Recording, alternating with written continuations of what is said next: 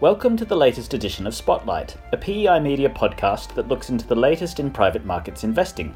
I'm Adam Lay, news editor at PEI, and today we have another special episode looking at how the novel coronavirus crisis is affecting private markets. Joining me today are senior editors from our various titles covering private equity, buyouts, private debt, private real estate, infrastructure, and secondaries.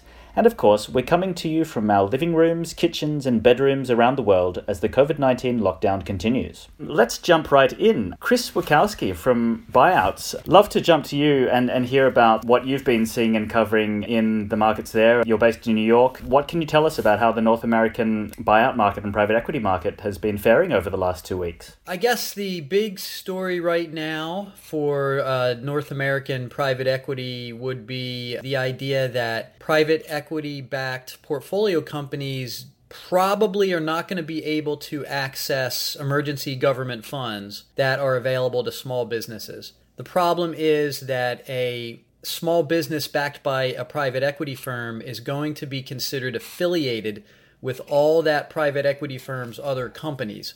So the individual business on its own may only have, say, 50 employees, but because it's considered affiliated with all the private equity firm's other companies, it's probably going to put it over this 500 employee threshold that is in place. For a small business to qualify for emergency loans under this stimulus program, the small business has to have fewer than 500 employees.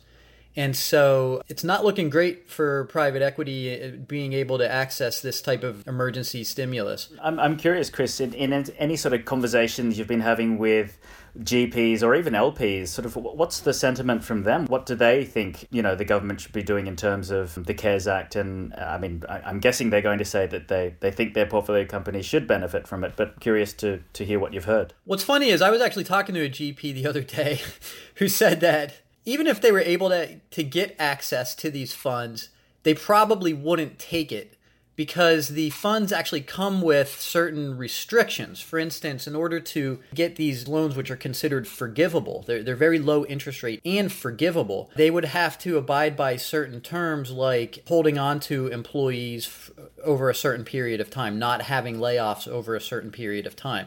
And so this particular GP I was talking to was like, well, first of all, we feel that we don't need them. Okay, number one. And number two, even if we did, I don't think that we would want to go in for these types of restrictions. We need to be able to have control of what we do with our companies during this period of time because basically we know what's best. We know how to get our companies through this. And so we don't need to abide by any sort of governmental rules restricting our ability to make decisions for our companies. So that was an interesting perspective. This GP wouldn't even want to take the funds. On the other hand, a lot of people on the LP side I've talked to believe that their GP should have access to these funds. They don't want to see mass layoffs across the portfolio. And so any sort of help from the government or wherever it comes from, they think that private equity should have access to. So I think a lot of it is up in the air right now until everything really gets finalized. But, it'll be interesting to see what happens. Toby Mitchell, senior editor at Private Equity International in London. I wanted to ask you about one of the biggest stories that your title had this week about LP defaults. Can you let us know sort of what we found there and the key takeaways? Yeah, so we had a huge amount of interest this week in a story we put out about a lawyer who was happy to go on the record to say he'd seen a couple of LP defaults so far as part of this COVID-19 crisis. So this is when a limited partner can't honour the capital call that they've signed up to, or won't honour the capital call they've signed up to. So the idea of LPs defaulting is a big deal, and it barely ever has happened historically in private equity, and there were very, very few examples even during the global financial crisis. Now, we don't know who those LPs were who reportedly defaulted, and our conversations with market sources more widely suggest that these were isolated incidences. And in fact, a lot of people read the story and immediately set about hitting the phones trying to find out who these LPs were, because obviously it's bad news for a GP to think that their LPs might not honour capital calls. It's also bad news for the banks and other types of lenders who lend against the limited partner subscription agreements. So if LPs start defaulting, then who's going to pay down that credit line? But yeah, these were, it would seem, isolated incidences, and there's no real expectation of large established LPs defaulting on commitments, or kind of there's certainly no widespread LP defaulting going on at the moment. But that isn't to say that liquidity among institutional investors is not a worry at the moment. Certainly GPs are thinking about this, and we've heard some from numerous different sources actually. We've heard that some of them are just calling capital a little bit early, bringing forward capital calls that they were going to do this summer, just so that they know that they've got the cash on hand. Because at the same time, institutions have seen distributions from their funds slow down, just as capital calls have actually ticked up. If you look at the last 4 weeks compared to the same period last year, actually more capital is being drawn down, partly because of the use of sublines. Some of the historic transactions are now landing on the LPs' doorsteps. So are LPs defaulting? Not that we know of. Might they? We hope not, but you never know. Yes, interesting on the LPs saying they're experiencing more capital calls. Very lastly, I know, Toby, you wrote an opinion piece today about LP defaults. Just wondering if you had any sort of interesting reaction or responses from the market yet. A little bit of reaction in terms of people saying, yes, we've also seen GPs who are preparing for this to be a problem. But again, no one coming out and saying this is already happening. I mean, fingers crossed we were kind of on the button with where we are with it, and also fingers crossed that it's actually not a problem as we stand. Toby, in your letter today, I think you mentioned that LPs are also potentially or could be potentially pushing back on capital calls, asking their GPs to not call capital. I heard that same idea from a couple sources who said that they have heard that so-called like activist LPs are going to their GPs and asking them not to call capital, which is something that happened in the global financial crisis as well. Not that there was a lot of deal flow back then to even chase, but at that time, LPs seemed to go to their GPs and say, look, can you hold off on calling capital right now until we can sort of get out of this public market decline? And so I've heard that same thing from a couple sources actually this week. Yeah, that's interesting. That was, to my mind, very much a feature of the last crisis. But as you said, deal making dried up in a pretty substantial way. The expectation is that it probably won't dry up as much this time because this isn't a credit crisis and GPs are still a bit chastened by the fact that they didn't invest much during the last crisis and they may have missed out. Isabel Markham, jumping to you in New York, senior editor at Private Equity International. PEI conducted a survey of institutional investors over the past week and published the results today about LP sentiment in light of COVID-19. What can you tell us about the key takeaways from that? Yeah, so obviously a big question for the industry is how LPs are taking this and how it's going to be affecting their game plan going forward for 2020. As you said, we surveyed 80 institutional investors with private equity allocations last week. Unsurprisingly, perhaps it is affecting their game plan for the year. More than half are either considering or planning to reduce the number of new fund commitments that they make this year, and 12% are going to reduce the planned average size of commitments. This is interesting. I mean, most sources that we've spoken to on the investment consultant side are advising their LPs, not to do anything too sudden. If you're considering investments at the moment, you've got quite far down the road. If you can, you should go ahead and make those commitments because, as Toby was explaining, the issue for LPs is really commitments they made a couple of years ago that are now calling down that capital. If you make an investment in a fund today, it's probably going to be the end of the year or 2021 before they actually start calling that capital. Although obviously that's quite a difficult balancing act for the LP that's feeling like they don't necessarily have the money in their pocket right now. Thinking about the denominator effect, I know we spoke about that last time. We surveyed LPs at the end of 2019 to see where they were at with their private equity commitments. 32% were under allocated at that time, 51% at target or over allocated. Obviously that's completely out of whack now, with 1 in 5 are now planning or considering becoming more active sellers on the secondaries market. So we'll see what happens there. And one of the last questions that we asked investors at the end of the survey was about how much visibility they have into the impact of COVID-19 on their private equity portfolio performance. Some slightly worrying results there, Isabel. Yeah, so close to 2/3 are saying they don't feel that they have good visibility on the impact COVID-19 is having on the portfolio companies. This is also, to be expected. This is a situation that's changing every day. If you're a GP who owns a restaurant, yes, you can call up your LPs and say, we're a restaurant chain, we've closed down immediately. But for lots of portfolio companies, this is more of a slower burn. It's tough to figure out exactly where the company is and to change all of those projections that you've made for the year. But despite, as you said, a little bit of a worrying takeaway from our own survey, anecdotally, LPs are telling us that they're actually really happy with the GP communication that they've had so far, some even describing it as the best they've ever seen. So I think there's an understanding that the GPs are doing the best that they can right now. On the one hand, there's fighting fires within the portfolio, and LPs want them to be focused on doing that. So they can't just be on the phone with their investors all the time.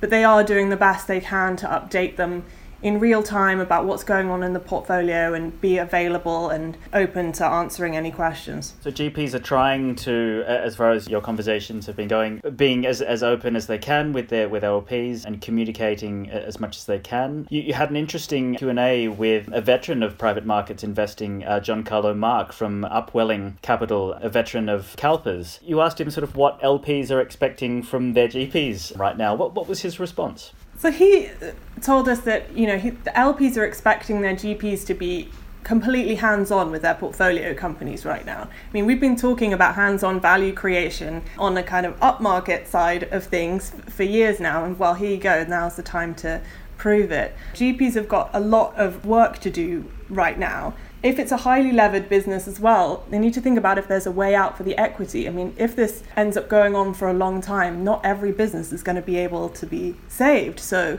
how are you triaging those situations when, certain GPs who are in specific sectors, it could be a huge proportion of their portfolio is on fire right now. So difficult decisions are going to have to be made. But interestingly, he said, LPs are counting on their managers to do what they tell the LPs that they do really well, which is to be a financial expert and also to be an operational expert. So, this is really going to sort out the best managers and see who can really walk the talk. So definitely GP's time to shine. Moving to the world of private debt, Andy Thompson, senior editor at Private Debt Investor. What have been some of the most surprising or interesting things that you've seen and heard over the last 2 weeks? The first one would be some coverage we had yesterday of the CLO market, which was written by my colleague, John Bakey. This was interesting. I mean, CLOs are, I guess, a relatively small part of our market, but one that's grown enormously in popularity over the last few years. His coverage was of the European market, and it was essentially about the prospect of CLO funds breaching concentration limits, which is quite a niche development, admittedly, but it's quite interesting. Most CLO funds have a limit of lower rated paper that they're allowed to invest in, and this is typically around about 7.5%. There's been absolutely no problem with that at all in recent times. Generally, they've kept their low rated paper, which is CCC rated paper or below, around about the 3% mark, so that's well below the 7.5% that they're allowed to have. The issue is that if you just go one rating level higher than that, up to B- rated paper, about 20 or even 30% of portfolios are comprised of that paper. The issue now, of course, is in the environment we're in, a lot of that paper is expected to deteriorate and become CCC or lower. So the expectation is that concentration limits will be breached and you'll have what the industry describes as over-collateralization. When that happens, then cash gets shunted away from the junior tranches to sort of prop up the senior tranche holders. So I think for anybody who's invested in those junior, riskier parts of the CLO structures, current conditions are going to present them with some difficulties. They're going to lose a lot of value, potentially. They may lose everything. Is there any sense that this is kind of like a perfect storm situation and a lot of investors are going to suffer significantly, or is it more a sort of contained issue to do with over-collateralization? Yeah, I think it's more contained in Europe, actually. The feeling is that, some of the more sort of dramatic headlines are coming out of the US at the moment in relation to CEOs. But it was for that reason, it was interesting to look at what's happening in Europe, because there's been a lot of noise around the situation in the US. And, I haven't really seen much coverage of what's happening in Europe. So interesting for that reason. It's not totally dramatic. I mean, there's talk of wipeout in the States. There's not anything apparently so dramatic happening on this side of the Atlantic. But obviously, if you are invested in those junior tranches, then it's a pretty serious issue, potentially. And Andy, was there another topic you wanted to discuss as well? There was. I mean, this has more of a sort of general application. So I've gone from I had one niche option and one much broader option, which was fund finance. And just a few quick points to make about that. So having talked to some fund finance professionals, a few key points they've made to me. Obviously, at the moment, with the liquidity situation, which Toby referred to, there is a huge demand for liquidity, not just to sort of prop up struggling portfolio companies, though, although that's certainly part of it, but also for the potential capital deployment that people can see in a revalued environment, essentially. So people are also seeing the opportunity to put money to work at the same time as prop up struggling companies. Also, the issue of NAV-linked covenants in fund finance facilities. So this is where credit lines are available up to the point where the value of the portfolio drops below a certain level, at which point, if you have an NAV-linked facility, that can restrict, essentially the credit line provider is then allowed to either withhold the entire facility or at least withhold some of it. So there are some discussions going on around that. It doesn't mean to say that the action taken would necessarily be that drastic, but there's certainly conversations taking place around what to do where you have those NAV-linked covenants. And then the final point was just around the attention bandwidth of fund finance providers. Everybody's wanting to talk to them at the moment. As I say, there's a huge demand for liquidity. You know, these guys are just being besieged by people wanting to pick up the phone and talk to them. In some cases, the need for liquidity is so urgent. You know, it's a bit like everybody trying to get through to a call center at the same time. Eventually you give up, right? For some funds, they will just give up. And the way that they will achieve liquidity, instead of long protracted discussions with fund finance providers, is to just go for the last resort option, which is fire sales of weaker assets to free up some liquidity, to prop up stronger assets. And also, as I said earlier, to provide maybe some capital for deployment. I'd like to move to the real assets market. Evelyn Lee, a news editor at Private Equity Real Estate News. Keen to hear what's been the biggest stories in your market over the last 2 weeks. The biggest story right now in private real estate is something we covered this week, which is the subject of tenant defaults arising from coronavirus lockdowns. So the last 2 weeks is the period of time when the first rent payments came due since COVID-19 was declared a pandemic by the World Health Organization. So what's happening is many tenants in multiple countries are not paying rent. And that's because commercial tenants are unable to operate their businesses and multifamily tenants have lost their jobs because of the shutdowns. Landlords have had different responses to this. So some have taken a hard stance and threatened legal action, but I think most landlords are trying to work with their tenants. The industry association NAREIM came out with the member survey results this week, and it showed that 2/3 of real estate investment managers have offered rent relief to their tenants. That's typically in the form of a rent holiday for 2 to 3 months, with the expectation that the lease terms will be extended and the rent abatement will be amortized over a set period of time. The issue with these tenant defaults is that it puts landlords at the risk of becoming delinquent and defaulting themselves as borrowers. So while landlords are talking to their tenants about rent relief, they're also talking to their lenders about mortgage relief, so abatements or deferrals in their loan payments. And essentially you're seeing this potential domino effect of defaults. So you're talking about the force majeure invocation, I suppose, that some of the tenants are invoking with their landlords. There was an interesting story about Blackstone's experience in the UK. What can you tell us more about that? So with the time period for the UK, that was March 25th when their second quarter rent payments came due.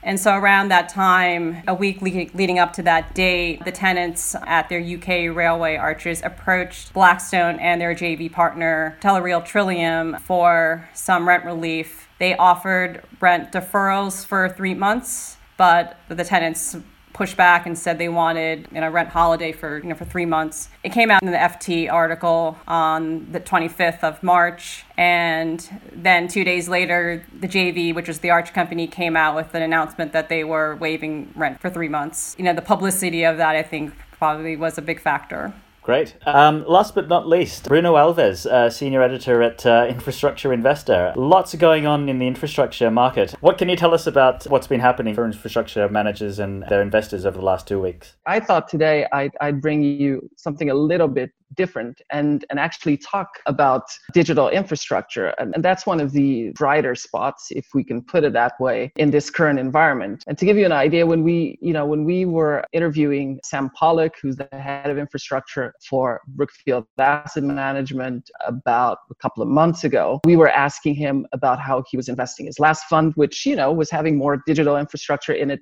than expected. And we were kind of asking him how he thought this relatively nascent asset class would fare in a potential downturn. And he kind of got back to us and said, look, I just don't see data consumption dropping dramatically in a recession.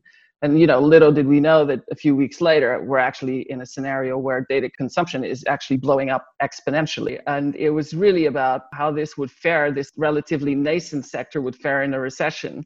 And little did we know that actually it would just explode. So I thought I'd share what that is doing for the status of digital and for the asset managers involved in it. And obviously, there's actually a bit of short-term pressure because, look, we're all Zooming and we're all, streaming stuff on Netflix. And so for the asset managers, there's, questions around making sure that the networks they manage are resilient and reliable. And funnily enough, they're actually trying to tinker as little as possible with the networks so that they don't disrupt the traffic and the customer experience. Luckily, supplies of fiber have not, been affected. The fiber supply chains have not been affected. And so things are holding up okay. But what's also quite interesting is you're kind of having, a sort of reverse pattern of consumption. So beforehand, most of the digital infrastructure development was done in urban centers because that's, we all went to the office and we all used broadband there, etc. And now the use case, most people are using this at home, and they're using it during the hours that used to be off-peak. So, the off-peak hours are kind of the new peak hours. In fact, you could argue there's peak all the time, but there's been this reverse. And this reversion, and what that means is also you are now looking at the potential for investment opportunities in these areas, which used to be the network's edge, but now have a kind of high capacity workload put on them. So that's quite interesting because you can already see how some investment opportunities, even kind of short to medium term ones, are popping up. And then the more medium to longer term opportunities that are actually coming out of this is obviously the fact that everyone is now completely aware that they need to have all their business continuation plans in the cloud, stored in safe data centers that can be accessed through resilient and high capacity fiber networks. One GP told us that the crises tend to accelerate trends that are already ongoing. And that's kind of the story that we're seeing for digital infrastructure. A lot of this stuff was ongoing, and now it's just been massively underlined. So I thought that would be, I wouldn't call it a good news story. That would be the wrong way to describe it. But it's interesting to see how, you have this sector that all of a sudden has become, again, essential infrastructure pretty much overnight. It already was that, but it's completely been thrust into the mainstream of investing now. Great. Really interesting to hear. Lastly, some takeaways from the secondaries market. Over the last 2 weeks, it really seems that not much has changed. There seems to be a continuing pause on deal activity. One buyer I spoke to this morning described it as a graveyard. I don't believe he was referring to everything having died, but just everything being very, very quiet, and said that everyone's waiting for someone to make the first move. Haven't really seen any big deals close or launch over the last 2 weeks based on conversations that we're having with people. Lawyers, buyers, advisors, all sort of sitting on their thumbs. But one interesting niche of the market that seems to be getting a lot of attention is the preferred equity market. This is a strategy that does offer downside protection to the issuers of the security via preferential cash flows, and it can be more agreeable to the party that takes on the preferred equity due to lack of covenants, as you would have, for example, in a debt instrument. So there are a couple of dedicated preferred equity investors within the secondaries market, but it seems that that traditional secondaries buyers are eyeing the space and looking at how they could use their secondaries capital to invest via that way. I wanted to end on a positive note, throwing it back to you, Isabel Markham. We at Private Equity International has been looking into some good examples of good things that GPs have been doing over the past 2 weeks, and I know Buyouts has written about that as well. What are some of the examples of good deeds that private equity firms have done? So I guess most recently we had a story yesterday about senior executives at Partners Group who are foregoing their salaries for the next 6 months, and that is going to be funneled into a fund for portfolio company employees. That makes quite a bold statement to the market, so it's going to be really interesting to see if any others follow suit on that. And then across the board, we've just had some really interesting and different ways of approaching this. We've had some firms in Europe, TKO Capital and Invest Industrial are 2 examples, who have just gone ahead and made large donations to local hospitals. And then we've had a couple of firms thinking about setting up employee funds. Leonard Green created a $10 million employee assistance fund for portfolio companies that are going to be significantly affected by the virus. We heard about a community set up for the venture capital community to, it's obviously a very difficult time if you're a startup and you're trying to get things off the ground and you're trying to get new capital coming in. So they're building a website that's going to host offers and promos and try and drive some traffic to some of those companies that are really trying to build some momentum in the market. So yeah, there are some good news stories out there, and it's really great to see that private equity firms are trying to be, as Evelyn was saying, kind of good corporate citizens and good stewards of their portfolio companies. Thanks for tuning in to the latest edition of Spotlight. Just a reminder that you can find all our coronavirus coverage in one place. Just head to the homepage of PEI, Buyouts Insider, Private Debt Investor, Perry News and Infrastructure Investor, or any of our other titles. Click on the Quick Search tab and you'll find our coronavirus page there. For Private Equity International, I'm Adam Lay. Thanks for listening.